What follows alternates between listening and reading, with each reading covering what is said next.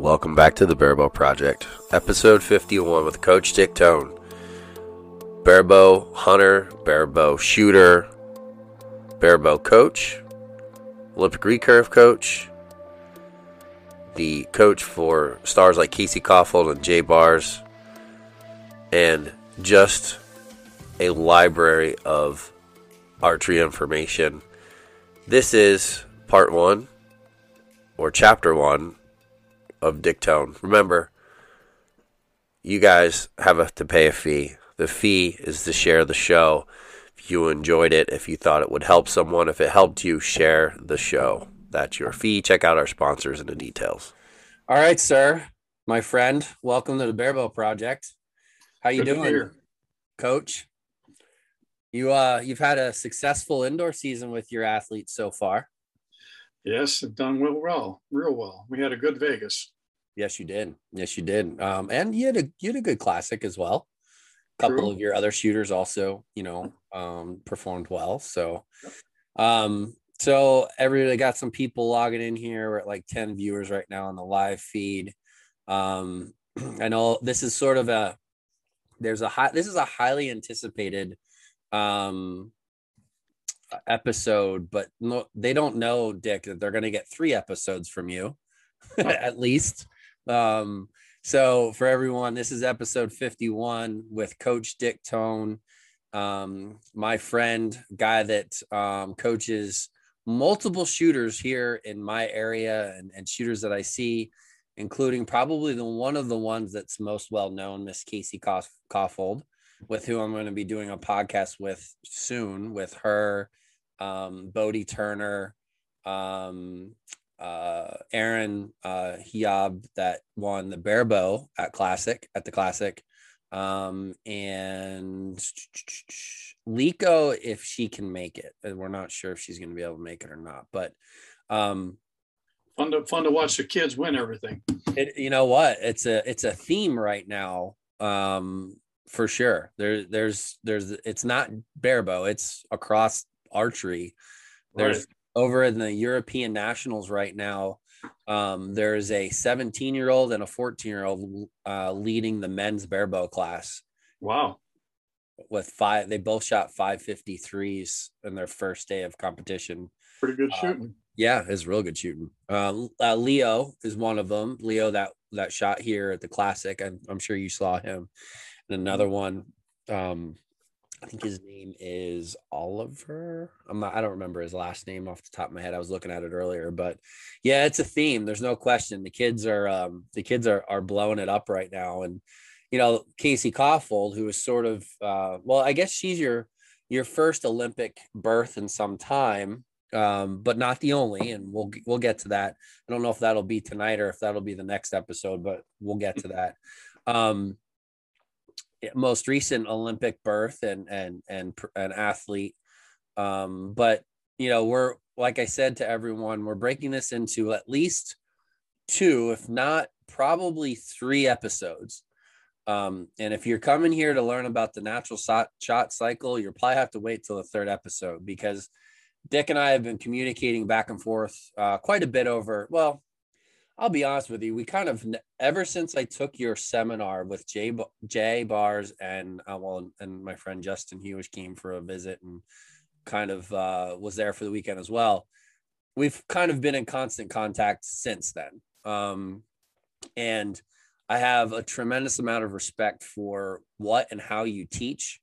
I have quoted you, like a lot of the things that you talked about during your seminar and stuff.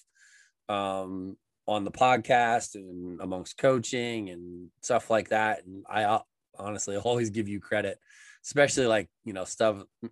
One of the things that stuck out to me when you were talking about take care of your affairs, stuff like that. Just always stood out to me as such and I'm not going to ask you to sell the farm, but as we go through this, you can give away whatever you want to. And obviously talk about your seminars and stuff. But this first episode, after talking with Dick repeatedly over the last few months, and then leading up to this podcast, you really come to find out that when someone's been involved in the sport as long as Dick has, there is just a library of knowledge to be able to pull from. I will also say this: out of all of the coaches that I have worked with, been trained by, or just have knowledge base of, there are very few that really have a as well-rounded of a coaching background as Dick Tone.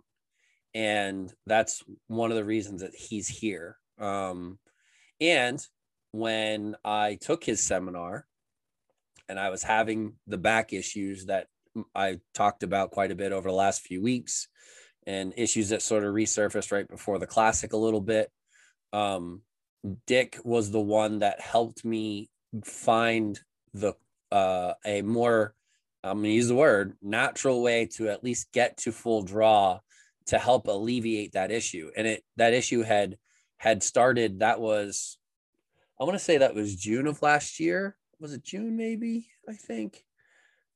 Not supposed to hurt to shoot. Yeah.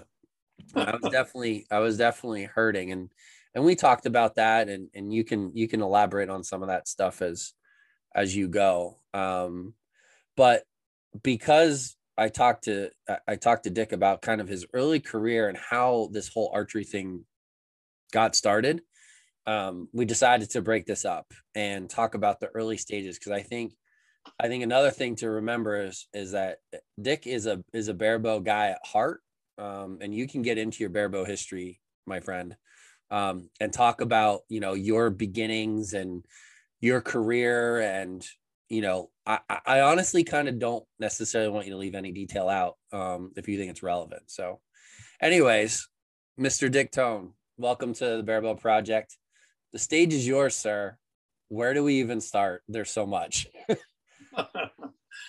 Well, I guess I can start by how I got into archery to start with.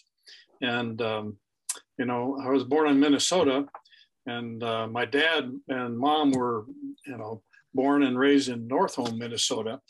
And they all had big families, and my dad had a bunch of brothers, and they lived off the land. I mean, they had to go out and shoot deer and stuff like that, just to survive, just in a log cabin. And he ended up going to the University of Minnesota, and ended up working for Standard Oil, and decided that wasn't for him after we'd had a couple of floods in Mankato and flooded our house. And so they decided we're moving to Arizona. We had we have a great uncle, my great uncle, that had homesteaded out here, and so they decided to just move out here. Didn't have a job, just hooked up the trailer and put a bunch of stuff in it and drove out here. Well, a long drive for a 5 and a 6-year-old. And my mother spent the whole time telling us about cowboys and Indians, because we're going to the West.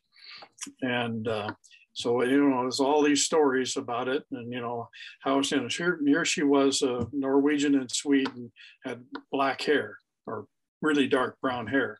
And she was telling us she was part Indian, which came back to haunt her. But anyway, on the way, we become very, romanticized with the West.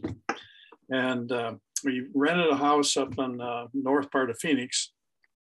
And there was an old man that was 3 or 4 houses down that saw us out there playing, cowboys and Indians, stuff like that. But nobody had a bow. So he cut a oleander stave, and then took an orange crate and the slats in the orange crate, split them, and took a knife and shaved them down and made arrows.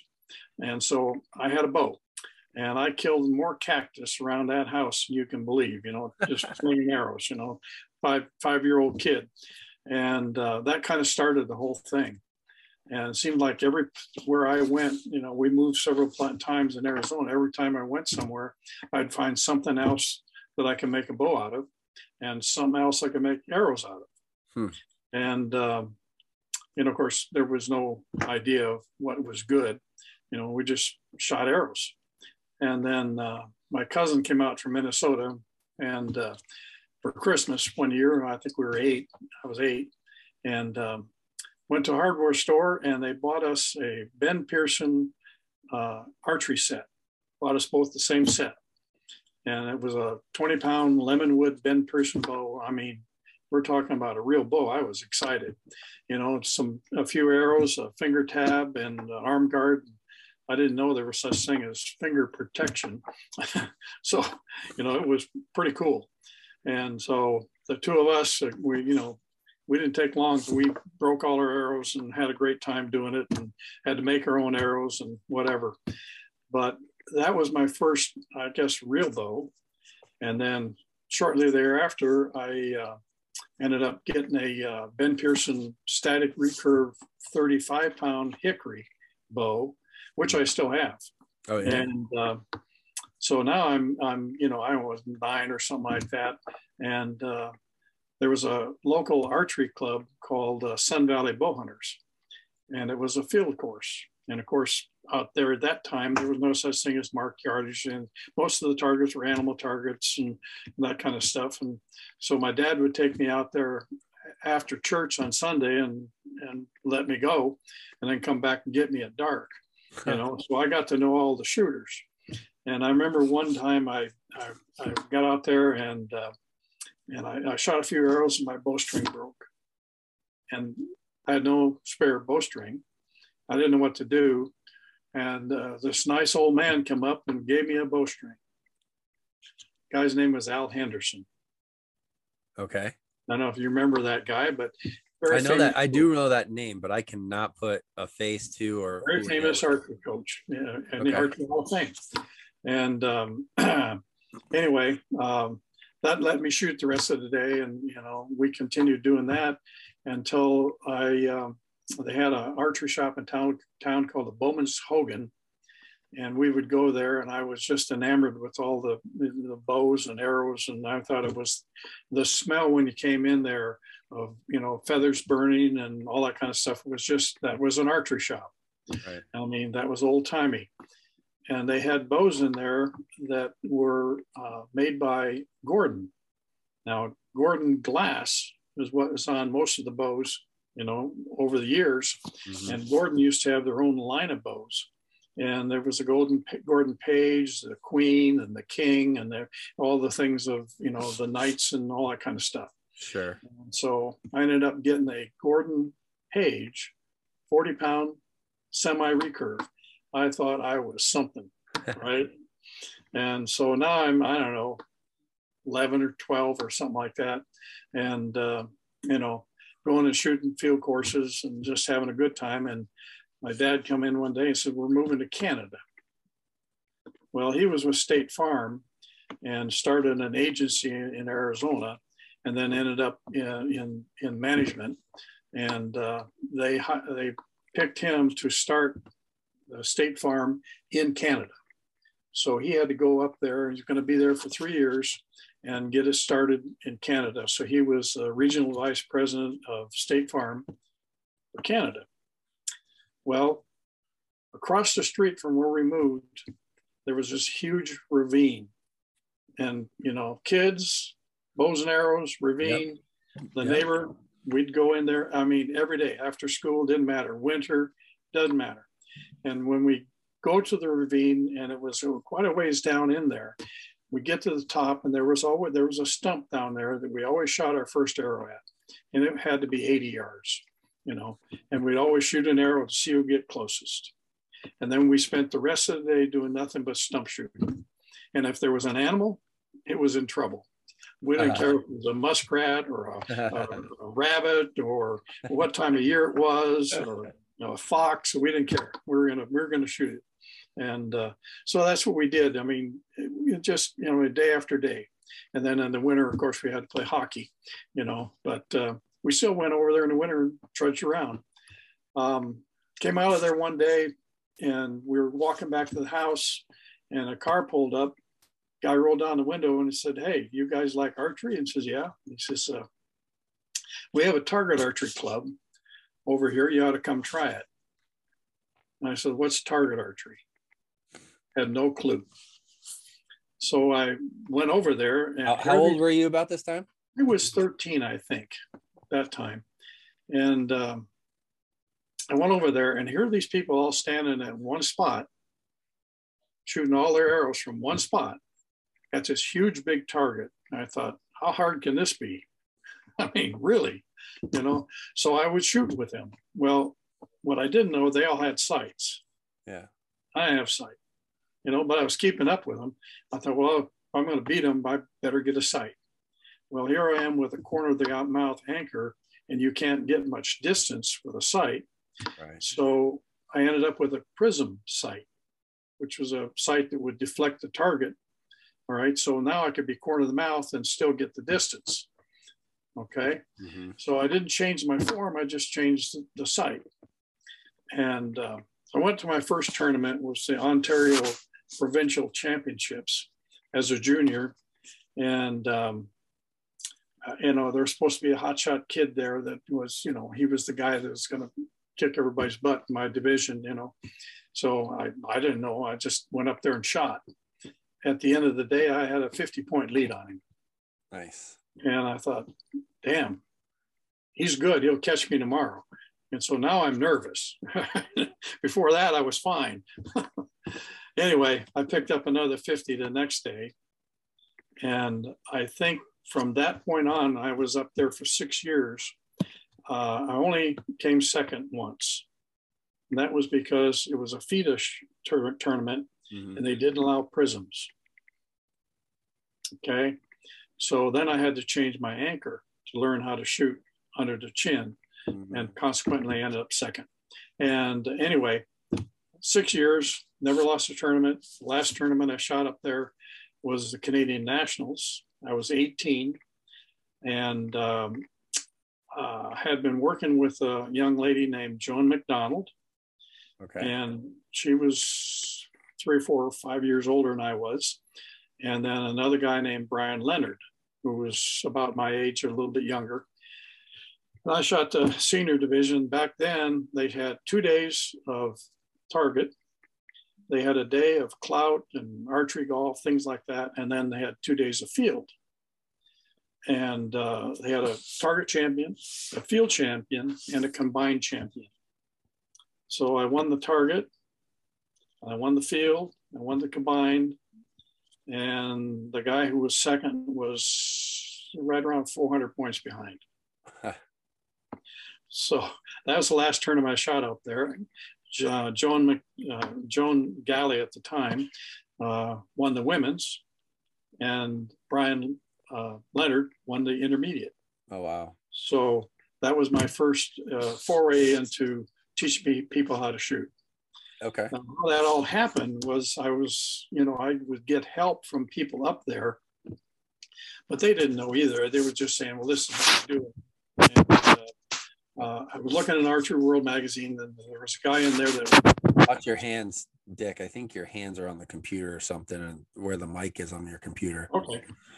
So anyway, there was a guy up there that wrote articles called Dave Kagi, and he wrote a book called Power Archery. Mm. And I thought, well, maybe he got a better way of shooting. So I got a hold of that book and read it, and I tried to put it into some sort of a, way of shooting, reading the book. And it worked better than what I was doing by far. And so there was no question when I went to a tournament whether I was going to win. It's like, who was going to be second? And so, people wanted to learn how to do this. And so that's where that all started, basically teaching. Right. What I didn't know was that his book was based on a book that was written by Chester Say in 1930. And it was called Shooting the Longbow, the Relaxed Method. Okay. And as luck would have it, I actually got to meet and had lunch with him. He and Doug Easton there, and when I was working for Easton, and I had no clue even then he had written a book. It was several years later that I figured it all out, and I talked to Dave because Dave's still alive. He lives here in the Phoenix area. Mm-hmm. And I asked him, I says, you just updated this, didn't you? And he said, well, yeah, exactly. And he says, and he took this power archery stuff, and he taught his kid, Dave, how to shoot. And back then, in 1961, I think, or 62, back then we didn't have stabilizers, none of that stuff. And Dave Jr. went down to Jones Beach where they had the nationals, NAA nationals, and 16 years old, shot in the men's division and kicked everybody's butt, won the national championship. All right. And everybody says, well, you can't shoot that way. Can't shoot what way? Oh, the power archery. Power archery way. He says, you just can't do that. I mean, that doesn't work. It won't be good. It won't this and that. And he says, Dave says, well, he did beat everybody. Yeah, but he was lucky. You know how that goes, right? But that basic form is pretty much what we teach. And we have done a few things to make it easier for the body. And, you look at the physics of the shot and marry it with the biomechanics, and everything gets a lot easier. So the physics of the shot were there with power archery, and you apply it to what we know in biomechanics today, and it gets a lot easier. So that's kind of how it all started. So okay, all right. Well, there's a question. I think I know the answer, but I'm gonna let you answer it. They're asking. Allison Eaton said, "Is anchoring under the chin while shooting barebow harmful to the bow due to more extreme string walking?" I'm assuming you weren't string walking back then at all. No, it's an all split finger, corner of the mouth. Yep, split finger, corner of the mouth, and that was 90 meters. Well, that was back then. The fetus were 90. Of course, they weren't 90 for a junior. But, okay. They were right. 70 or whatever. Okay. I think it was 70. I think it was 90, 70, 60, 50 for the classes. And then when I went to shooting a sight and everything, you had to learn to shoot under the chin. Mm-hmm. And of course, you're shooting 90. Okay. And back then there was no stabilizers. The clicker hadn't been invented. None of that stuff. Well, it had been invented, but nobody was using it. Sure. Right. We talked about that. So you were using a sight, no clicker at that point. Right. And your teaching and stuff obviously started pretty early. Let's go through how you have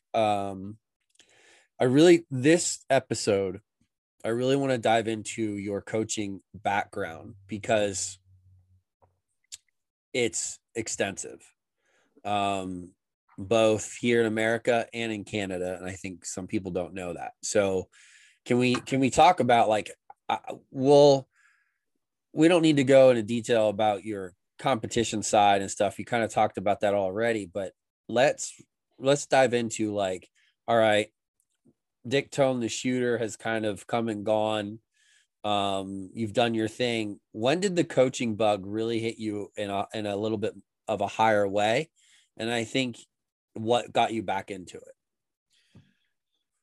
I moved back to Phoenix, go to college, Phoenix College, and then eventually ASU and San Bernardino Valley College, whatever. And when I moved back, I actually got involved with Al Henderson. He had an archery shop. Okay. And the same guy that got that bowstring from way back. Yeah. And this was 1965. And the trials for the U.S. team were coming up. And so I needed another bow, and I needed a coach. And he was supposed to be a good coach. So I'm working with him, and I ended up shooting an American archery bow, only because it got there before Hoyt did. And we had to get this done hurry. Anyway, and he didn't agree with the power archery part. And he convinced me that maybe you ought to do it this way and so on and so forth. And in the long run, it probably hurt me more than helped me. But I ended up making the team anyway and went to Sweden, shot the world championships. And I think I ended up fifth in the team. I was on the team. We won the gold. So that was good. And then when I got back and I was working for Al, for a little bit there. And then I ended up going to California, and over there, shooting a lot of tournaments and working with different people, but not really coaching, but helping them out, Sure. mainly kids in college. And where that started is I went to San Bernardino Valley College, and I got there late. And so in order to get classes, you had to go around at that time and have the professor sign off on it so you could get into the class. And I went to, and nothing fit my schedule in archery. They had archery there. Lorraine Pizzola was the teacher or the coach, and nothing fit my schedule. And so I thought, well, I'll just take beginning golf or beginning archery, right? And I'll shoot left-handed, all right? And they'll never know the difference. I'll just have fun, right? So I went to the coach's office, Lorraine Pizzola, and I gave her the thing to sign. And she got ready to sign it, and she looked at it. She put it on her desk, and she opened a desk drawer and pulled out the Archery World magazine and turned around. She says, "Is that you?" And I says, "Yeah." She says, "No, you're not going to do this." So she wouldn't let me into the class. So now we're button heads. And I said, "All right, I'll just take golf." So I got into an intermediate golf thing. So they're over there shooting arrows, and I'm hitting golf balls. And she would come over and say, "Could you just shoot a couple for people?" And I'm going this and that. And then, of course, then the first intercollegiate nationals was coming up. She wanted to know if I would be on the team. I says, "You won't let me in the class. Now you want me to be on your team?" I says, "No." I said, "But what I'm going to do is I'm going to take one of your kids in the class. I'm going to teach them how to shoot, and they'll win." And she says, "You wouldn't." I says, "I'm going to." Yeah. And I did. That's awesome. And the kid won the first intercollegiate nationals. Turned out to be ended up a really good friend, a musician, and all that kind of stuff. But anyway, so that's kind of where I got into coaching, and I ended up coaching I don't know how many intercollegiate champions over the years, back when it was a big deal. Right. I looked at the list once, and it was I couldn't believe how many men and women that I had coached. Steve Lieberman lives in your area, lives in Redding. Okay. He was in Arizona, came out from there and went to Arizona State, and I was running Henderson's after I got out of the Army. And you're a veteran? I didn't know you were a veteran, Dick. Oh, yeah. Awesome. I'll tell you about that part in a minute. Okay. Thank you for your service. Steve came into the shop one day, and I knew who he was. And he walked up and he put his aluminum arrows on the counter, and back then it was all aluminum. And I had an Eastern Pro Shop straightener on the counter. And he says, "I'm Steve Lieberman. I want my arrow straightened." I said, I picked him up, and I says, "I'm Dick Tone. It's 50 cents a piece." That's how it started, Oh, that's good stuff. Yeah. There's a lot of people, Dick, that don't. I mean, I grew up in an archery shop, like from a super young age. My dad had one out back, and I was like 6 years old, and spent the majority of my teenage years up until like 19 in an archery shop. And Justin Hewish grew up the same way, and there's a bunch of us that ironically are still involved in the sport in some capacity.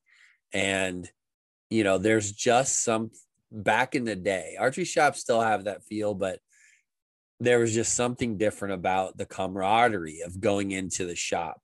You have those guys that, and like you said about the smell of like the burning feathers, the smell of Fletch tight, because that's all we had. Right. Just the whole dynamic of, you hear the arrows hitting the targets, you hear the BS going behind the counter, everybody's talking shit. Like there's always animals hanging on the wall. Like I'm probably describing 85% of the archery shops across America right now, but they're so far less than they used to be. Oh, and yeah, way much. Yeah. The techno hunt going, and like even that stuff, that's techno hunt was early in my childhood, or no, late in my childhood, I should say. It got big. it was long, you were involved long before Techno Hunt was even a thing. But like, and I'm just describing that because like there's a feel to walking into a shop, like that's a shop, like a bow hunter shop. But then when they have a range and a target range and you're shooting daily and stuff like that, it's an undescribable feeling. And it's one of those things that I think it sets the hook for archery for some people. Do you know what I mean? It did for me as a kid, for sure. There's no question. But anyways, continue. Yeah, this is great stuff.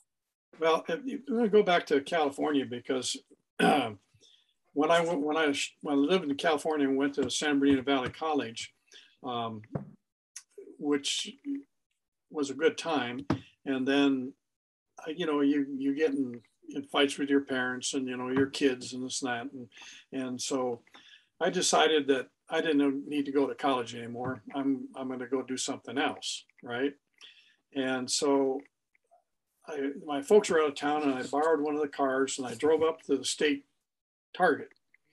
And as an amateur, there wasn't anybody going to beat me, so I was just going to be there, right?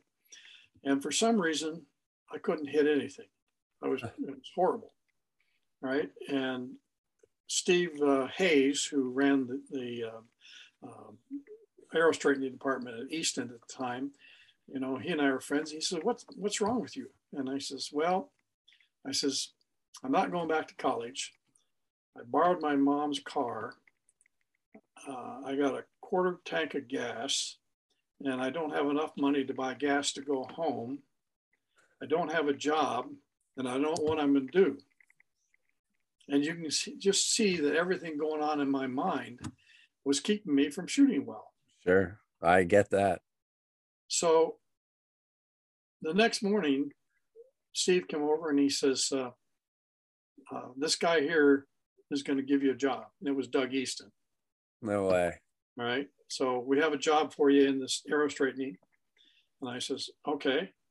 And he says, "You can stay with me and my wife until you can find an apartment or something. And so you're set." Well, by that time I was so far behind, it was hard to catch up, but I came within a couple of points of winning. I didn't win the thing, but now I'm working for Easton. So you won that weekend regardless. Let's right. just put it that way. So I'm working for Easton in the arrow straightening department. All right.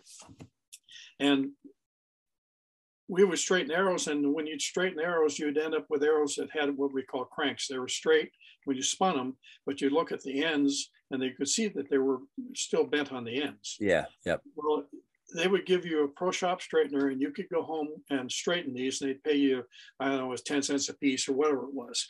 And so, man, I'm going to do that because I'm making $1.75 an hour, right? Yeah, which was good money back then. It was better than minimum wage, right? Yep.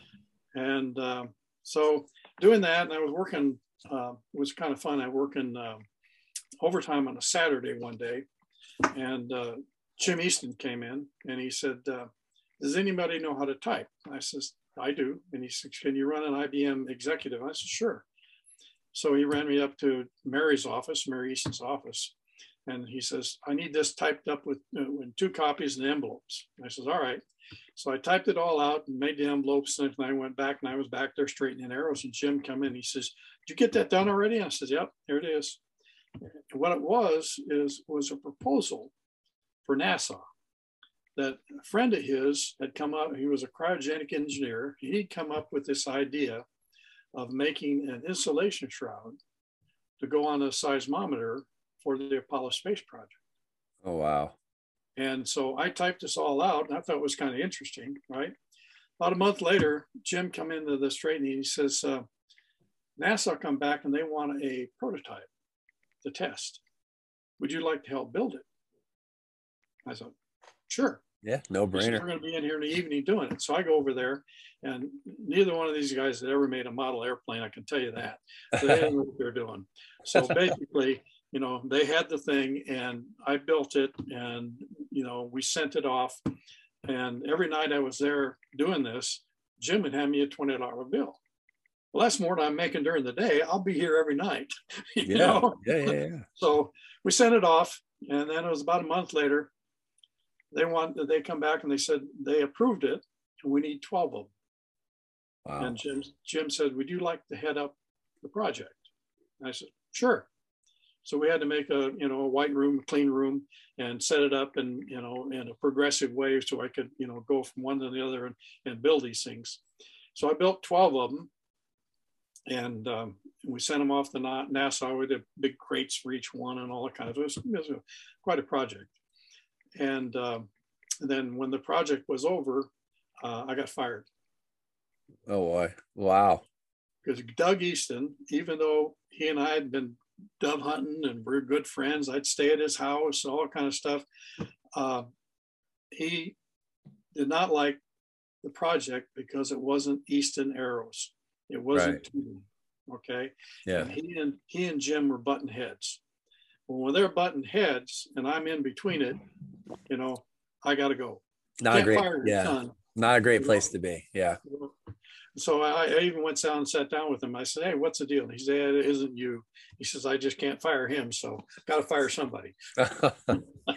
Well, if he doesn't fire, if he fires you, then that project doesn't come back and it's all Easton arrows again. So. Yeah. So anyway, I went over and I worked for a guy named Hugh Rich Archery. And he was, if you read the book, The Legends of Archery, he's one of them. You look in there. All right. Okay. And I would build arrows for him. They had a couple tables with 60 Bitzenbergers on them. And you'd run these tables and I could run, feathers, sorting feathers and putting them on, gluing and putting them on by hand with a glue tube, right? I could run that table in 10 minutes and then run the other table. And then we had heat lamps on them to dry them quicker. Oh yeah. Wow. And I would do about 60 dozen arrows a day. Well, lots of arrows. Better you than me. What's that? Better you than me. I loathe fletching arrows. Back then it was a job, I did it when I was a kid. That's probably why. It was one of those things, put the kid to work so it stays out of trouble kind of thing. Go over to the fletching table. That's what I got. But we had a guy that came in there all the time named Bob Markworth, who was being inducted in the Hall of Fame here. And he was a trick shooter and he would shoot blindfolded and shoot a balloon out of his wife's mouth. Sounds like one of the Wilhelms. Yeah, well, that kind of guy. And he would not let anybody make arrows for him but me. Really? That's cool. Yeah, it was pretty cool. And I've known he's still around. So awesome. In fact, he was just on one of the talk shows or whatever not too long ago. Oh, really? Yeah. Anyway, during the time working for you, since I wasn't in college anymore, I got drafted. And I didn't know that till I went home, and then I had some mail there, and my mom says there's a mail for you, and I looked one, it says Bear Archery, and I said, oh, nice. Opened it up. I was shooting for bear at the time, and it was an invitation to move to Grayling, Michigan, and run the Bear Museum. Wow. And then the next letter I opened was from Uncle Sam. It says, we want you. Oh man, the timing. Dick, well, I didn't get to go and run the Bear Museum. I had to go to the LA Induction Center and end up in basic training in Fort Ord, California. And during basic training, it's kind of funny how things work out, but during basic training, they say you don't ever volunteer for anything in the Army. I said, okay, and the way they pick people to go into different things when you get at the LA Induction Center, when you give your oath, and they're all sitting in a room on these folding chairs, and they say count off in threes. So we all count off in threes. Okay, number ones, all you ones stand up. You're in the Navy. All right, they had to leave. All you twos, you're in the Marines. All you threes, you're in the Army. I was a 3, so I am in the Army. Thank God. Okay. Anyway, so anyway, after basic training or during basic training, they say don't volunteer for anything. Well, they came around one day and said, if you would like to apply to be a clerk typist, you can volunteer to try out. I says, well, I do know how to type, and it's got to be better than running around shooting people. So I'll try. So I raised my hand and I went over there, and here's all these guys sitting in the room hunting and pecking and this and that. And back then I could type 110 a minute. And so I was typing all these 5-minute tests and stuff like that, and no mistakes and all that kind of stuff, and just hand them in. Then that was it. You leave. You don't know, right? Right. And then a few weeks later, the DI had us all lined up, and he says, anybody want to be a chaplain's assistant? If you want to try for that, he says, you have to go here at such and such a time. I thought, I'll do that, because I'd gone to a Lutheran academy for 4 years, knew a lot about religion, all that kind of stuff. Can't be that bad, you know. What I didn't know was that you're going to be the person protecting the chaplain wherever you go. Oh, okay. You know that. But anyway, so I went there, and they got a couple hundred guys in there trying to do this. And they gave everybody a piece of paper and to write down in a few words why you want to be a chaplain assistant. So I wrote it down, everything. And they took all the pieces of paper, and then they came back and they said, everybody can leave except these 5 guys. And I was one of them. And I said, that's kind of weird. And the guy, everybody left, and he said, I suppose you want to know why we kept you 5 guys. Yeah. Well, you're the only 5 guys that spelled chaplain correctly. So then you get interviewed in front of a priest and all these different people, in the religion. They interview you, which was a simple deal, and then you don't know. At the end of basic training, they list what your MOS is, what you do in the Army. Yeah. And so you got a list there. We're all going down it. This guy's an 11 Bravo, this guy's that, and so on and so forth. And I'm at the bottom, and it says 0, see the DI. I go, okay. So I went to the drill instructor, and I said, what's the deal? He said, well, you have a choice. And I says, really? The Army doesn't give you choices. And he says, yeah, you have a choice. You can be a clerk typist or a chaplain's assistant, whichever you want. I says, tell me about it. Well, if you're a chaplain assistant, we're going to send you somewhere in Virginia, and you go through training and all that kind of stuff, and then you'll be assigned to a chaplain. And I says, and the clerk typist, you have a 1-week leave, and you're going to report to Fort Sheridan, Illinois, or no, was it? Yeah, in Clarendon Hills, Illinois. Okay. And I says, all right, I'll do that. It comes with a week leave. I'll take it. Right. Sure. So I'm home for a week, and I get a phone call, or 7 in the morning, and it's a guy from Fort Carson, Colorado. That's a detachment, CID detachment for whatever from up in Fort Sheridan, that says, we need a clerk typist here, and it would be better here than up there. He said, would you like to do that? So I get another choice. I says, Colorado Springs, Fort Sheridan, I'll take Colorado Springs. So sure, ended up there, and managed to piss off a couple of warrant officers after I was there for a while.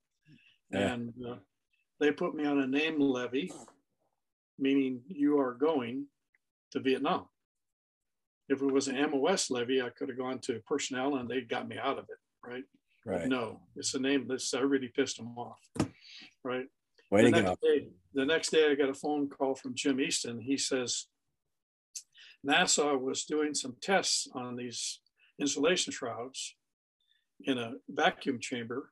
The windows came in and blew up about 4 of them. We need more of them. You're the only one who knows how to build them. We need you to come to California and do that. And I said, sorry, Jim, I'm on a name levy. I'm going to Vietnam. He says, let me see what I can do. And of course, the next day, this warrant officer come in, the one I had pissed off. He had a big stack of orders, and he said, I don't know who you are, but what you do, but you have 24 hours to get your butt to Hollywood. No way.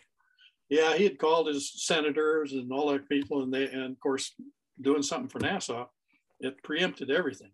Sure. I ended up with 60 days excess leave in literally in Hollywood. They had a suite set up where I could build these things and then write a manual how to do it, right? Oh my goodness. So it was right next door to a talent agency for young ladies, so it wasn't too bad, you know. Anyway, we got that done, and then they sent me off to Nam. Okay, so you had a Well, 60-day reprieve. Yeah, you had a 60-day reprieve, and worked for NASA essentially through Easton. Yeah, and then off to Vietnam. How long were you in Vietnam? I was there for a year, or well, not quite a year. As a matter of fact, when in July, I got there first part of July, and then when the Apollo 11 went up with the stuff, and we're watching on a black and white TV in Nam, and they, guys said, I tell them, I says, I built that thing right there, and they're going, oh yeah, sure you did, yeah, because they were putting it on the moon, Sure. There's actually 4 of them up there, but the fun part when I was there, I ended up being at headquarters company, and so in Cameron Bay, and then we would have I got my archer equipment shipped over so I could practice. Oh, okay. And I made sure that nobody sent me a clicker. I didn't want a clicker. I wanted to go back to where I used to shoot. We like that. And so every time they had a USO show come to my local area, and I would open it up with a show. Really? So I would do everything from shooting stuff with the Olympic recurve stuff, and then I'd end up shooting stuff out of the air and all kind of stuff, and it was just a fun deal. So I had always put on there I was a professional archer, so it was easy to do. And then to do that, they would give you a phone or give me a phone call home.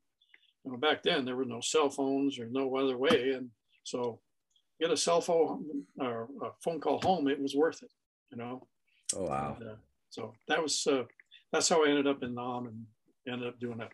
I have some pictures I'll show you from doing shows over there. Yeah, that would be awesome. So, but that was fun.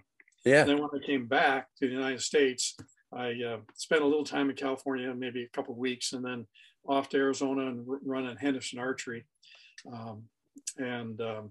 Is this after you were discharged, or? That was after I just discharged, yes. And that was 1970. Okay. Yep, still wasn't born. Just so you know. You weren't born. I wasn't born yet. No. Nope. Well, let me know when you get to the point where you were born. I will. We'll see where you were in archery at that point. So from 70 to 73, I ran Henderson's, and that's where I met my wife. She was going to ASU, and she was shooting for ASU. Oh, okay. She came down to Henderson's. In fact, when she was high school, she came to Henderson's with another young lady to get a lesson. And I was preparing to go to the Calgary Stampede to do a show. And when she came in, I was standing there shooting aspirins off golf tees. She thought that was impressive. So that was part of the show. So sure. Anyway, and I ended up going up there, and I did 10 days, 2 shows a day. We had between 500 and 1,000 people at every show. Wow. That's crazy. And we were voted the most professional of the whole Calgary Stampede. Wow, that's really cool. Yeah, I remember going to shows. I remember going to shows when I was a kid. My dad took me to it was like a what do you call them? Like I'm trying to think what the name of it is. Like an Indian, I don't even know what it was. They had these like Western shows and stuff. And wouldn't you know, Byron Ferguson was actually at the show. I was young. I might have been 5 or 6 years old. And it was, I don't think Byron, well, I don't think at that point Byron was quite as popular as he is even to this day, obviously. And he was shooting aspirins and all that stuff and doing what Byron does. And it's kind of full circle life for me. Like I ended up meeting Byron with Larry Wise and Doc McCune, and Doc is friends with Byron and actually has visited his ranch numerous times. And then, it's just like full circle for me as a kid. Something like that I was introduced to, had no idea who it was, and now same with you. I didn't even know that you did those shows, but I knew who you were from my childhood, competing in FIDA. I knew who you were. And then, come full circle, like here you are on the podcast telling your story. So it's kind of nostalgic for me hearing these things, because it's leading up to like me. I'm not even born yet, and I'm hearing this stuff that I didn't even know about you. And I'm willing to bet that the majority of the archery world doesn't know a lot of this, except for the few people that you have spoken about. So, I'm a fan of history, and I'm a fan of the story that has created shooters like Casey Kaufhold and multiple gold medalists at this point, stuff like that. So I think it's just in my opinion, it's all relevant. But anyway, so moving forward. Well, there's a lot of aspects to archery people don't realize. I mean, yeah. Oh yeah. Yeah, I remember going to Ivanpah Dry Lake when I worked for Hugh Rich with Don Brown, who was my roommate at the time. We rented an apartment together, and we'd go there to shoot flight shooting. I don't know if you've been involved in that at all. No. But, basically you're trying to see how far you can shoot an arrow, right? Okay. Yeah. National championships and all kind of stuff on it. And Don held a lot of, or still does hold the handheld record. How far do you think that is? I'm going to say 400 yards. 400 yards. I've shot him over 800. Okay. With an 80-pound flight bow. He's 1,300 and some yards. Wow. Well, just short of a mile. Okay. And we're talking compounds here? Recurve. Really? Compounds haven't beat a recurve yet on that. Really? Really. Somebody out there is probably mulling us over now. That's crazy. Yeah. Yep. Anyway, matter of fact, the bow that Don set that record with is sitting back here on the wall. Well, what is it? We'll look at it next time. Yeah. Okay. No problem. We'll look at it next time. Yeah. Harry Drake was the big guy that made all these bows, and he made hunting bows too, Drake bows and everything like that. But he was really into the flight shooting, and so every bow that I ever shot was made by Drake. And when I'd get there, he'd give me the bow and the arrows, and I'd shoot, and we'd shooting an 80-pound flight bow was not a problem, because we shot a lot of heavy bows back then. Don his normal everyday bow, and he was a big Howard Hill fan. His normal everyday longbow was 125 pounds. Okay. And he had another one that was 140 that he shot a lot of animals with. And I watched him take that 140-pound longbow and a 60-pound recurve, put them both in his hand and pull them back, and like it was nothing to it. And I could beat him arm wrestling. That's crazy. It's just special muscles for doing what he was doing, and when we ran Henderson's or Hugh Rich's together, every night we'd have a little contest. We'd go get the bottle caps out of the Coke machine, and we'd throw in the air, and if you missed, you had to buy. So, were you hunting already at this point? Like you were hunting throughout your childhood? Because I know you're, to this day, and I don't want to totally derail the conversation, but you started bow hunting early, and I know you've shot multiple game animals with recurves. I started bow hunting when I got my little 20-pound Ben Pearson. Right. We were shooting birds and whatever. Okay. So through college, through working for Easton, yes. you were hunting regular with a recurve. You bet. Yeah. Off the shelf, wood arrows, aluminum arrows. If you're working mostly wood arrows. I mean, I remember one Christmas getting a full dozen set of footed wood arrows. Footed arrows were expensive back then. And I went out Christmas morning, shot them all on the target, and watched the target fall over facing me. Oh, broke every one of them. no way. I was devastated. I bet. But yeah, everything with wood arrows, right? We didn't start shooting aluminum arrows. I didn't for hunting until I started working for Easton. Right. That's what I said. Like if you're working for Easton, I'm sure you're I could shooting. buy seconds, right? That I would use for hunting. I could buy them for $6 a dozen. It was cheaper than I could buy wood. All right. So Wow. I was hunting then with aluminum arrows, and that was a big deal. You know, we take the wood arrows, and when we went to Catalina hunting, we'd take a boat over, and I'd have a big barrel of wood arrows and a bunch of old stale bread, and we'd throw them bread up there, and seagulls would come in, and we'd shoot the seagulls all the way over to Catalina. And at $500 a piece, you shouldn't be doing that. Yeah. Yeah. Yeah. But the captain just loved it. They said, yeah, shoot all you want. We'd have wood arrows and dead seagulls all the way out to Catalina. So, matter of fact, the guy who, when I first went there to hunt, the guy who was running the concession was a guy named Jim Doherty, who was quite the famous bow hunter and writer and everything. So yeah, I'm putting out names that you don't know, but no, you're way. Yeah, I will for sure, but it's not. I think, Dick, that's okay. That's part of. I think that's part of the story and part of the, just the message behind you. What's developed you as a coach is there's a lot of people out there that coach archery that have never shot barebow before. They might have dabbled with it, but they don't have, and I'm not claiming you as, a barebow coach. I'm just saying that your experience in archery definitely trumps the vast majority of all coaches in America, in my opinion.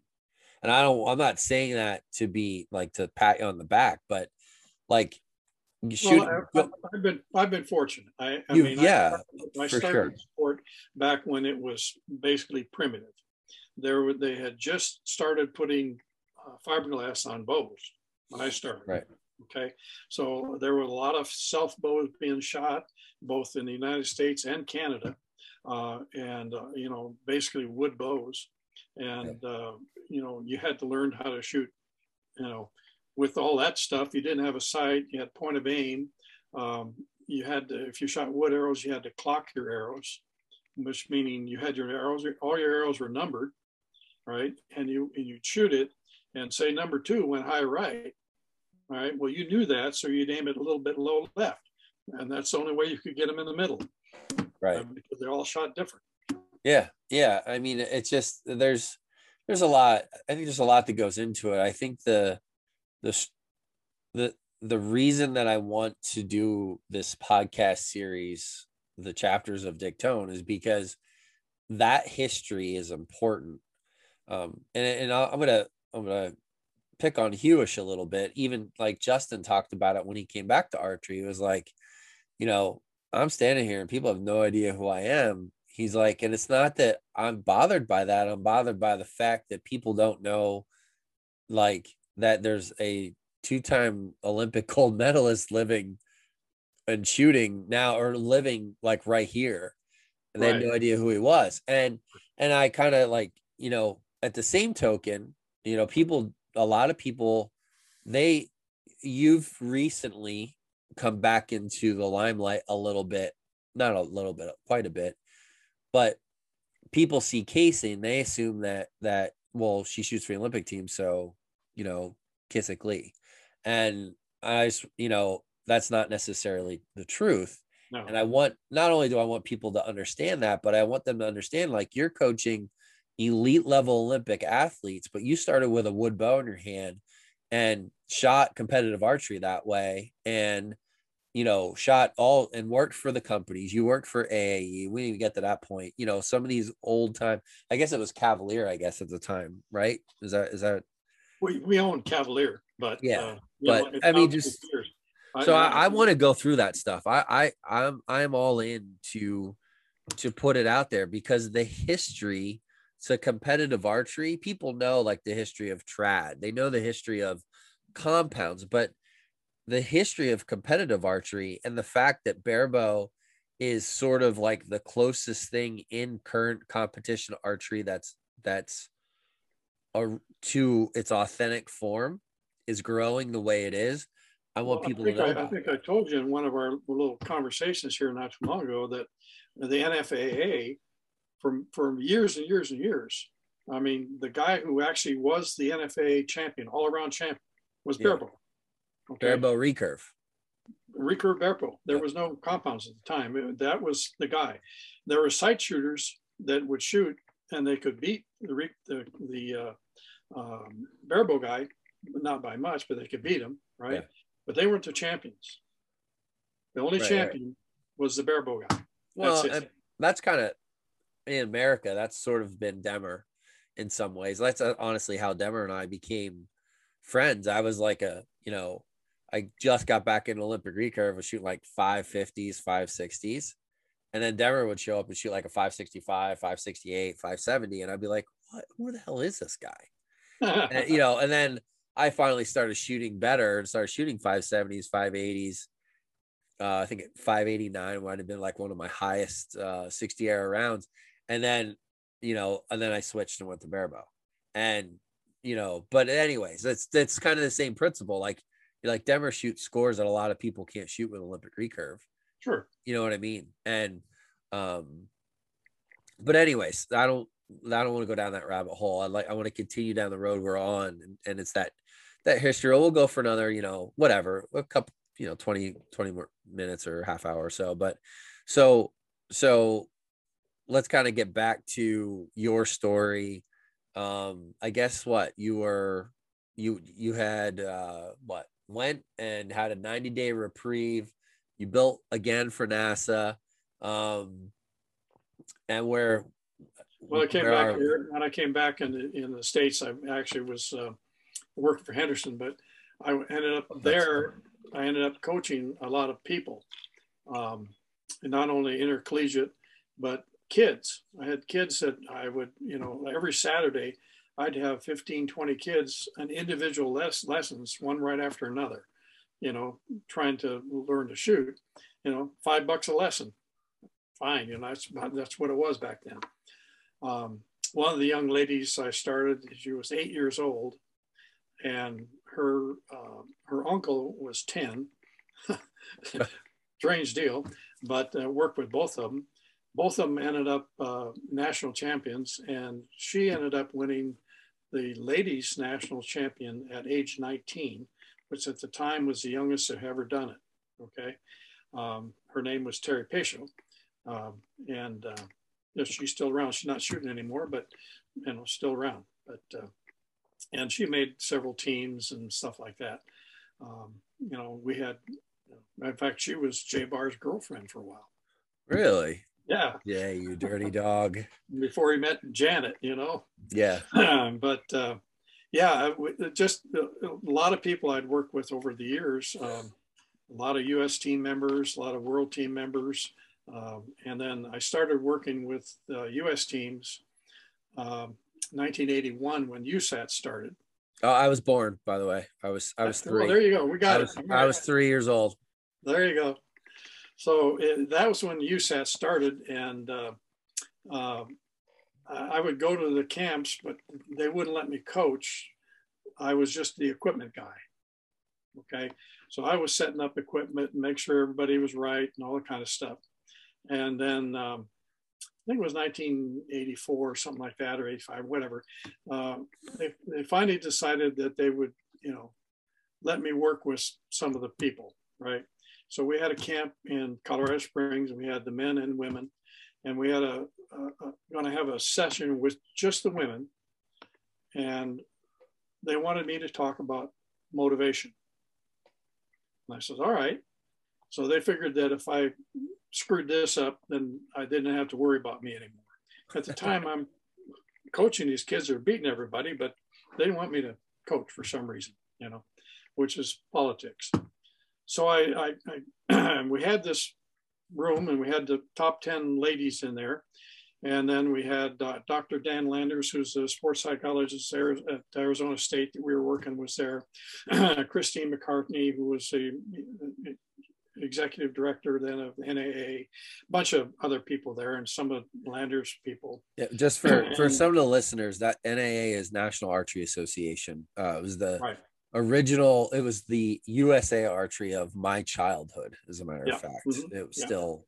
So that's what NAA is. But so anyway, I had a whiteboard there, and I started talking. I says, the things that motivate people, and I wrote down fear, and I wrote down money, and I wrote down, I don't remember what, and I says, I stopped it, and I says, I forgot. And Christine was back there. Christine, I'll take care of it now. And I had a letter from Christine McCartney that had been written by the board that said that the ladies that are shooting, or U.S. team ladies, have been kind of not living up to, their potential, and the scores aren't what are competitive internationally. So we've decided as an organization that we would not allow any U.S. team members to go unless they can reach certain scores. And for the FIDA, which is the international round at the time, the score is 1250. You must have shot this 1250 in a competition prior to making a team. Otherwise, you're not eligible. And of course, hands went up, and what if nobody, can do it? What if nobody, and I said, well, I don't know, but I suppose they save money, they don't have to send you, right? Right.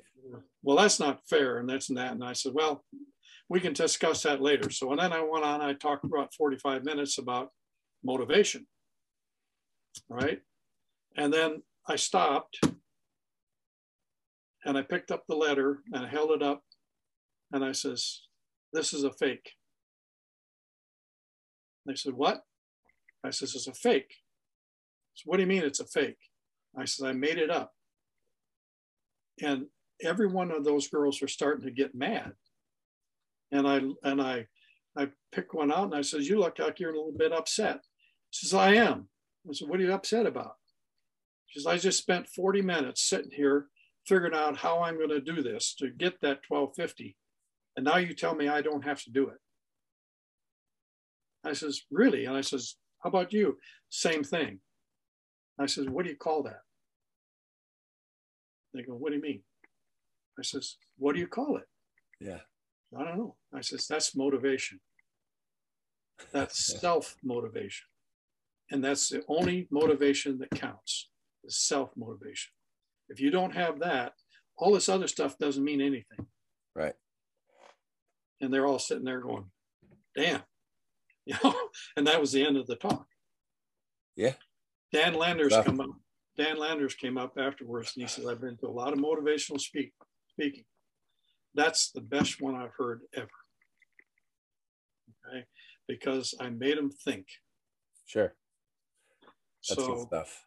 That from that point on, they didn't have much problem letting me coach. Oh, it was that easy, huh? It was that easy. Yeah, not anymore.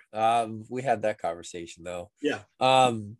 Let's talk about then, like, what, or hit the high points of your coaching career moving forward from there to that point.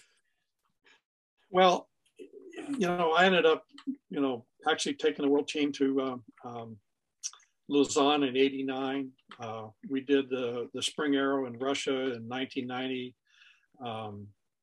I went to the '84 Olympics and as a helper, even though I had people there I was working with, and we had the '88 Olympics. Same way, they put me on the field as the equipment repair guy, so I had credentials and I could be on the field and work with Jay. And I had Jay Bars and Debbie Oakes were both on that team, the kids that I had coached. And Jay ended up winning the gold and silver in this team, and gold in the individual. And Debbie won a bronze in the team. So that was successful. I ended up coaching the 92 Olympics. It was horrible. But anyway, I was in Barcelona.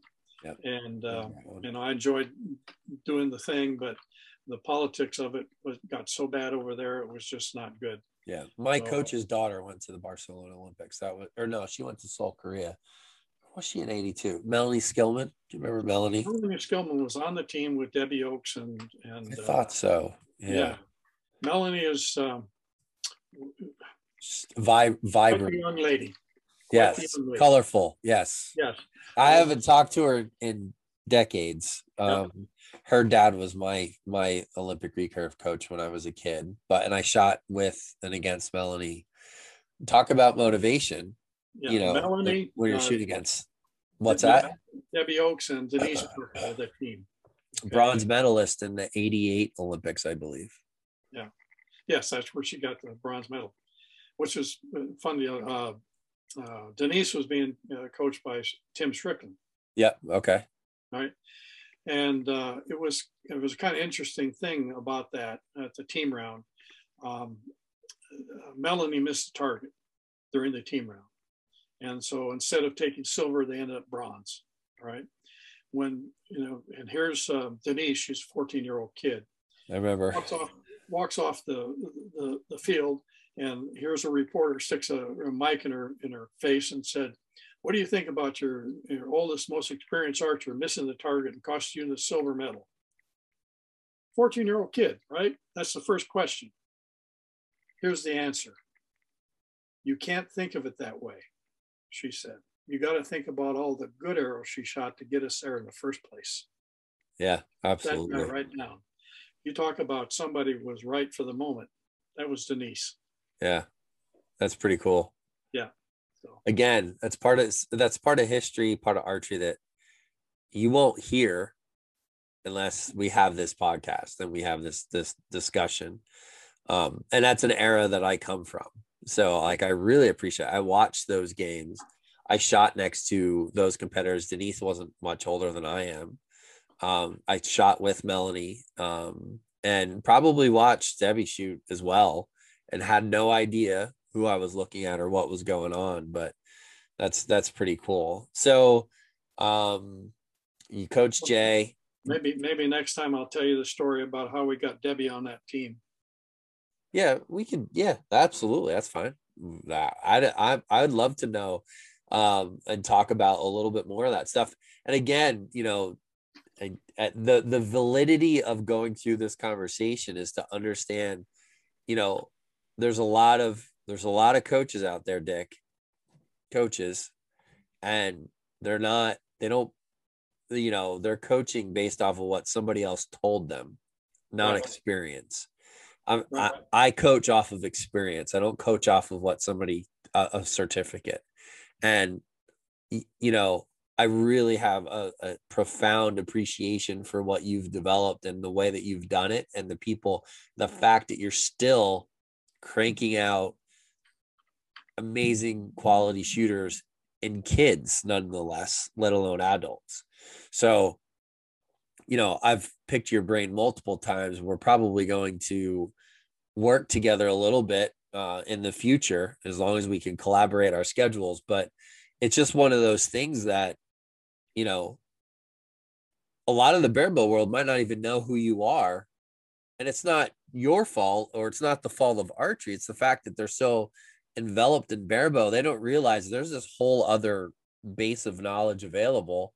And when we get to the last part of this, when we start talking about like what you've developed, why you teach it, how it's been successful. And again, multiple gold medalists, multiple Olympians, Olympic medalists for that, people should pay attention, not just ride a system, or not just do as I say because I told you what to do.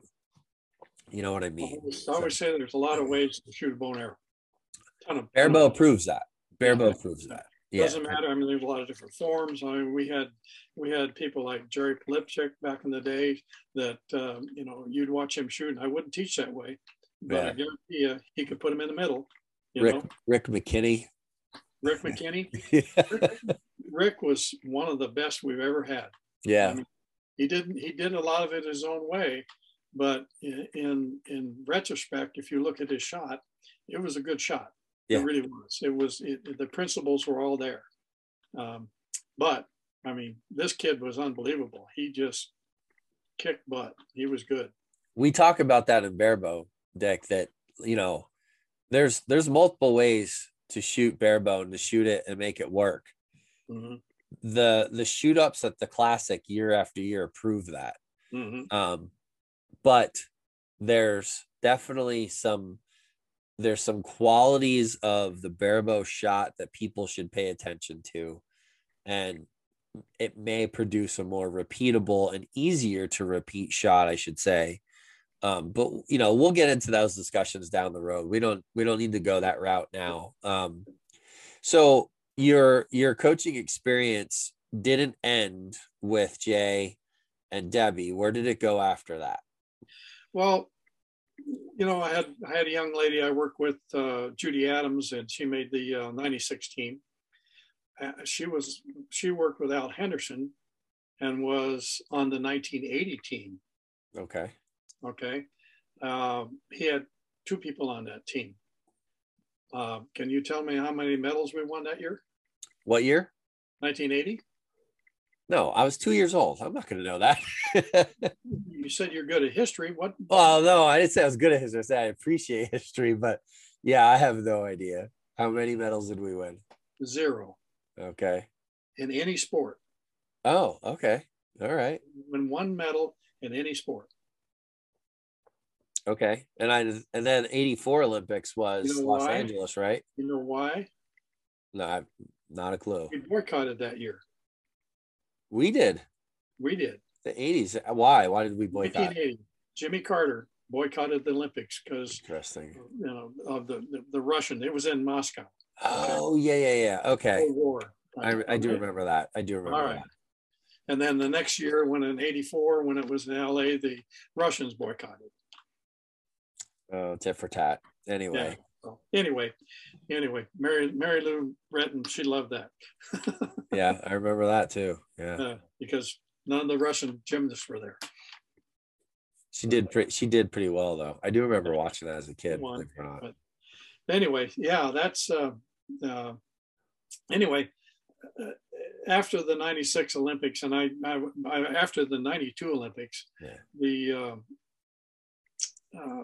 The politics got so bad, you know, and I had my own archery company, the Cavalier, and, which I still have some of your tabs at my shop. That's what I shot as the Olympic recurve shooter. And we were doing pretty well with it.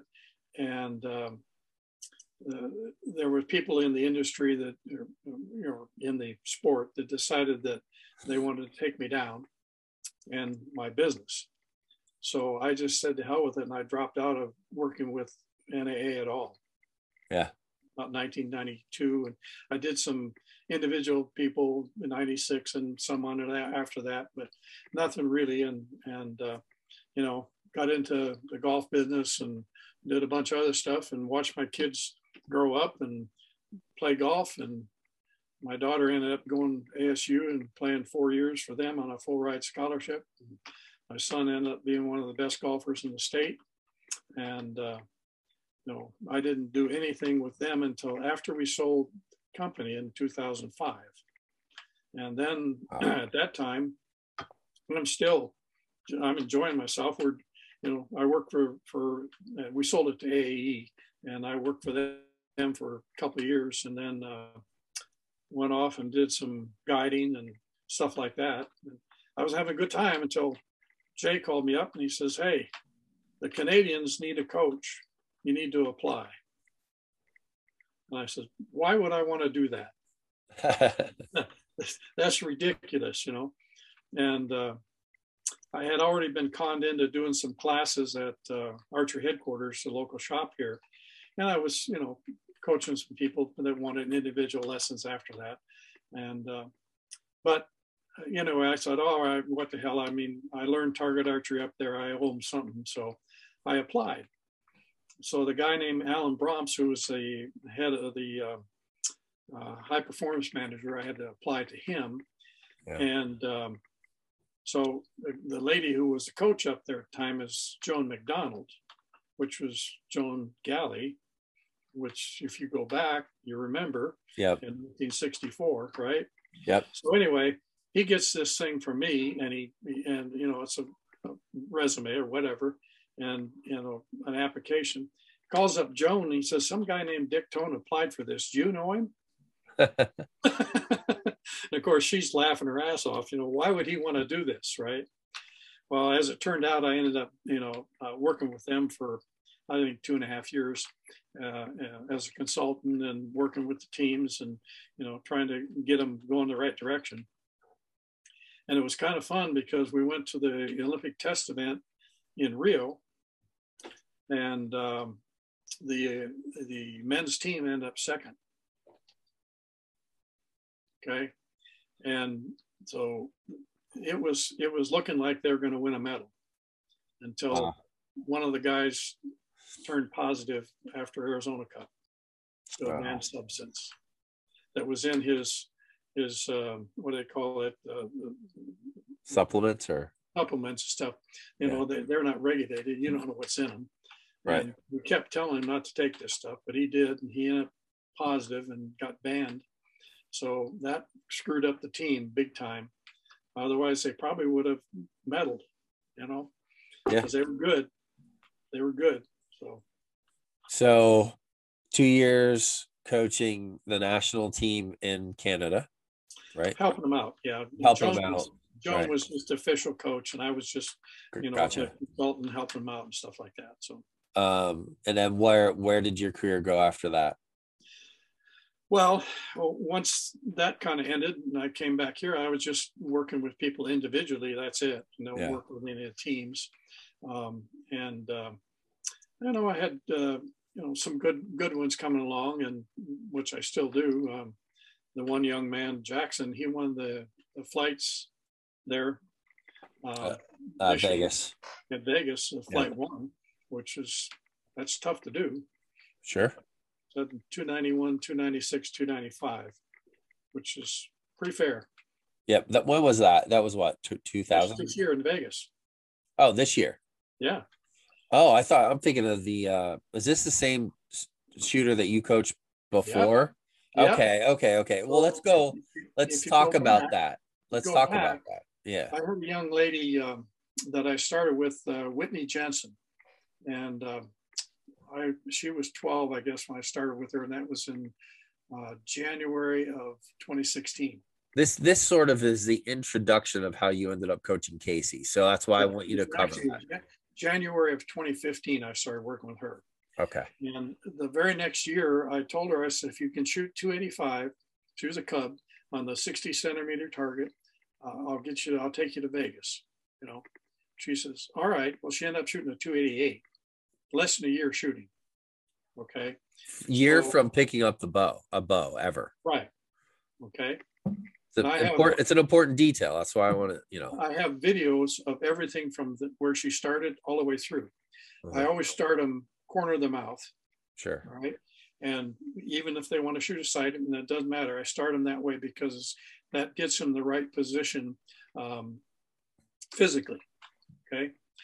And anyway, so we're going to take her to Vegas, and I had Jackson, who was going to be his second year there. And so Whitney's division, there was 89 girls, and one of the girls in there was Casey. Yep. And Whitney ended up beating them all. Casey ended up 4th. And I knew Rob, and he was there. I had Rob on teams with me back when he was a shooter. He was a good shooter. Yep. And he'd been on, ES teams and all that kind of stuff. And then Jackson was in Connor's division. That's Koffold, we're talking about, everyone. Yeah. And Jackson ended up winning it, shot 292, 297, right? This is on the big target, the 60 centimeter target. And he's watching Jackson shoot the 297, and the 3 that were out had to be called. And he says, does this kid ever miss? And I says, no, not often, And so here's Rob says, all right, you got to come and do a seminar. for us, at Lancaster. I says, all right, well, I guess so. All right. Same time I'm working with Canadians. And I'm thinking, if I'm going to do a seminar, I got to have some sort of a presentation, some one way of doing it. And I didn't know anything about PowerPoint or any of that kind of stuff, So no, but you could type. What's that? No, but you could type. We figured that out. Right. I got you to NASA. Anyway, Alan Bromps, who was our, at Canada, our high performance guy, he knew all that kind of stuff. So I asked him if he could help me put together a presentation. He says, send me some content. So I did. And we met in Medellin during the Continental Qualifier. And we're sitting there having breakfast. And I says, how's that PowerPoint presentation coming? He says, well, not at all. And I said, why is that? He says, do you realize how much content you sent me? I said, no. He says, you sent me 25,000 words. I'm having a hard time putting that into 25 slides. Yeah. So anyway, we end up that week putting together a start to a presentation. Yeah. And then I had a couple of 4-hour flights going home, and I spent most of that time, I learned a little bit about PowerPoint from him, and I was revising and doing things. And by the time I got home, I had a presentation. Yeah. And that was the first part of May. And we did our first seminar at the end of May in 2016. And Casey and Connor were both in that seminar. And that's where I started working with Casey. Okay. And from that point on, I don't think she's lost a tournament. She owns all the records. She has all the records for Olympic recurve. Maybe some head-to-head matches, but I don't like tournaments for her age group. I don't know, other than shooting against seniors. But yeah. No, there's no question. There's definitely, and I've known Casey and Rob and Connor and Carol since I was a child. My father bought my first Olympic recurve off of Rob. Yep. And at Lancaster Archery. So like we have history. And then, I got back into the sport and these two kids are running around and I'm like, oh, they're archery shop kids. You know what I mean? I remember Casey working behind the counter and then when she really, there was a change in her demeanor as a shooter when she started working with you, in my opinion. And you see that to this day, there's this way about her that she's just kind of like an old soul with a bow in her hand. And I don't know how else to explain. She's a very hard worker. She's a very hard worker too. Sure. Yeah. Yeah. Yeah. The good thing about Casey is that she was a gymnast. Yep. Okay.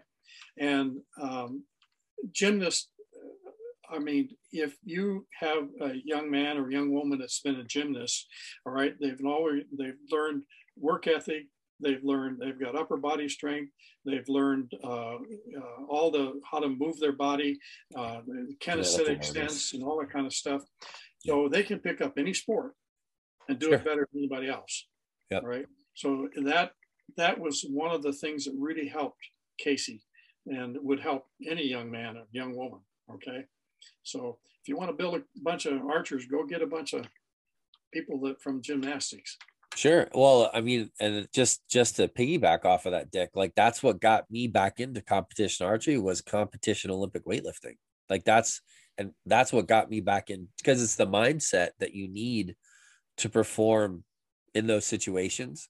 It's the same mindset when you're standing on a shooting line. And I try to explain that to people. And even so in the fire service too, a little bit. I've had this discussion with a few people, being a fireman, I'm in situations where I have to make decisions that it could affect somebody else's life or my own. Like you need to be able to pick up and you need to be decisive.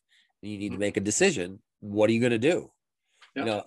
And on standing on the shooting line, it's a lonely place. Like it's you and your thoughts. You need to know how to manage those thoughts because it's just, it is what it is, and your seminar does a very good job of painting that picture, in my opinion. it makes people maybe look at archery from a little bit of a different angle.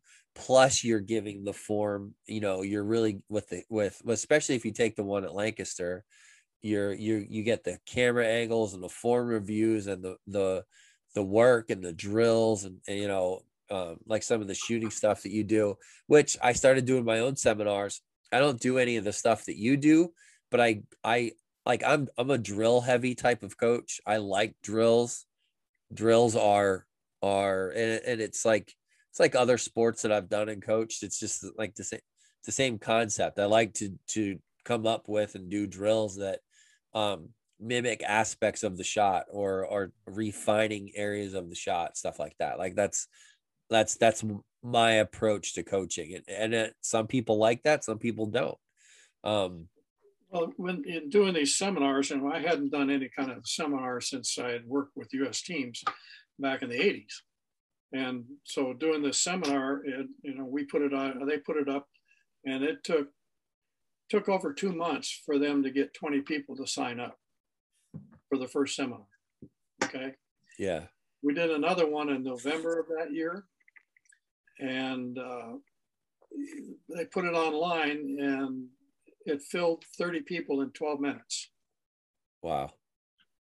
So it's kind of been that way ever since. And once they put it online, it fills up really quickly. Yeah, Rob. Well, I had talked to Rob about taking your seminar, and when they put that seminar live, Rob shot me a text and was like, or we were no, yeah, he called me actually because we were talking about it. He was like, "Hey, the seminar's up, but you want to sign up quick? I'll make sure you get a spot because it's going to sell out fast."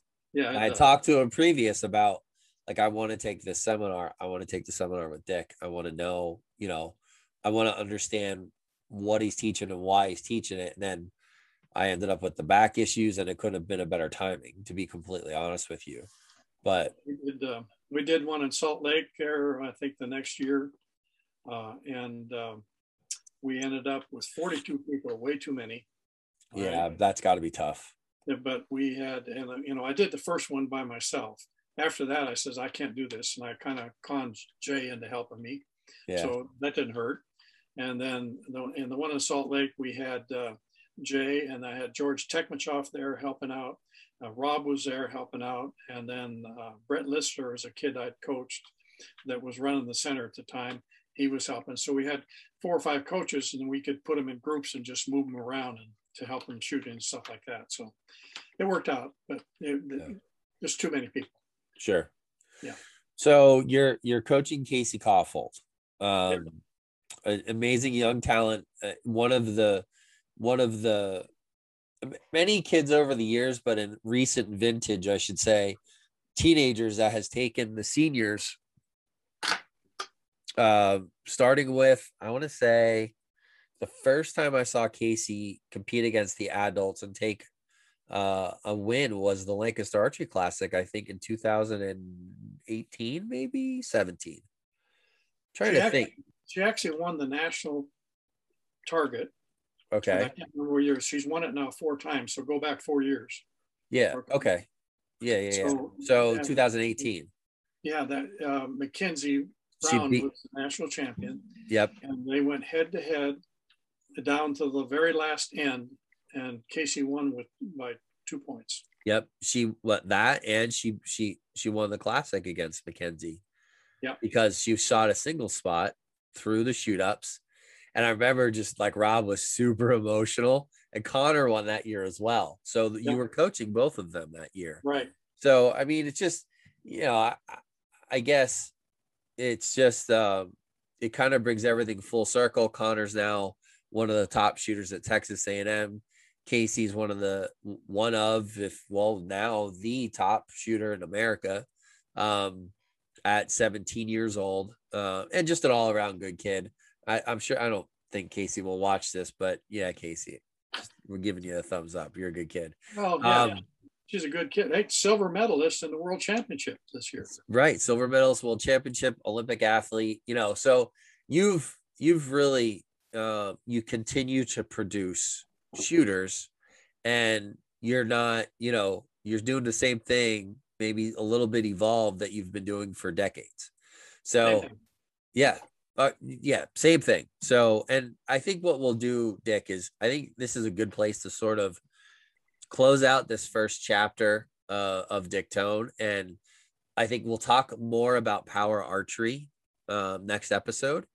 And maybe like we'll get into the evolution of what has become your seminar and what you're teaching and what sets Casey apart from maybe some other shooters and the multitude of shooters, and like what is it that makes that difference, what is it that the details of it, and then we're going to look at, you know, whether we are able to do it the next episode or maybe add a third, you know, where do we start applying this to Barebow, and where do we make changes, maybe even changes with my own shooting, that because I'm not somebody that's going to I'm not going to just do something and promote it and not do it.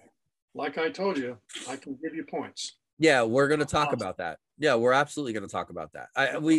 The problem is that you're in Arizona and I'm in Pennsylvania. I'd rather work with you one-on-one to talk about it, but we can work that out. I'm not worried about it. It should be one-on-one. Yeah. So if you happen to come to PA to be with Casey, we'll try to hook up, or vice versa, or if I can come to Arizona Cup, or something like that. I am supposed to go to San Diego in June for a Barebow seminar. So, you know, maybe there's something there, but we'll work that out. I'm not worried about it. No problem. But we'll, you know, I want people to get it from your mouth, what you teach, and you know, where it goes, because your seminar was very good. And like, in my opinion, you know, your approach is super, super beneficial for Barebow shooters, regardless of whether you adopt the shot cycle. There's more things to it. And that's what all of it, I want people to know. And they need, and that's sometimes, as we have said multiple times in Barebow, you can make almost any form work in some capacity if you put the time and effort into it. But there's other things to archery, and there's other ways to prepare yourself and to, you know, to approach the sport. And you do a good job of teaching that. And that's the other stuff. That's important details that other coaches don't do, you know, or certifications. They're not really teaching you how to be a better archer. They're teaching you a system, and that's not enough. It's not enough. So, but anyways, I'm preaching to the choir, you know. I think that's it, my guys. Is there anything else you want to talk about? I mean, I think we got it this time. It's been probably longer than you wanted to go. It is, but that's okay. It's good information, and it just makes for a really good episode. So, Dick, thanks for joining me for this first chapter. We'll hook up over the next week or two before to go into chapter 2 and talk about this other stuff. And we'll chat one-on-one about some of the changes. I will tell you, you're a lot of people out there have seen my videos and my discussion about the drop away on the AAE free flight. Mm-hmm. I had that. Do you remember when you were working with me at the seminar, and I had the bent wire? I got rid of the bent wire, just so you know. I think what was happening, the bent wire worked well with like a 0.166 arrow. Mm-hmm. And now I've gone back to the regular wire, still in drop away mode though. I freaking love that. I think it's great. Yep. And I was getting weird highs and lows that didn't make sense. My heavy arrow was just, it must, if I didn't have a real fluid release, the arrow, I was either sticking between the plunger and the wire, or something was happening. I was getting random highs and lows. I put the regular AE wire back on my free flight, still in drop away mode, gone. I mean, incredible improvement. So, but you're the guy that so everyone knows, he's the guy that showed me the drop away mode on the free flight, and I don't know if I'll ever go back. Well, it's one of the patents I have in archery. Is it really? I did not know that. The free flight, or just the free flight. That's your patent. I had no idea.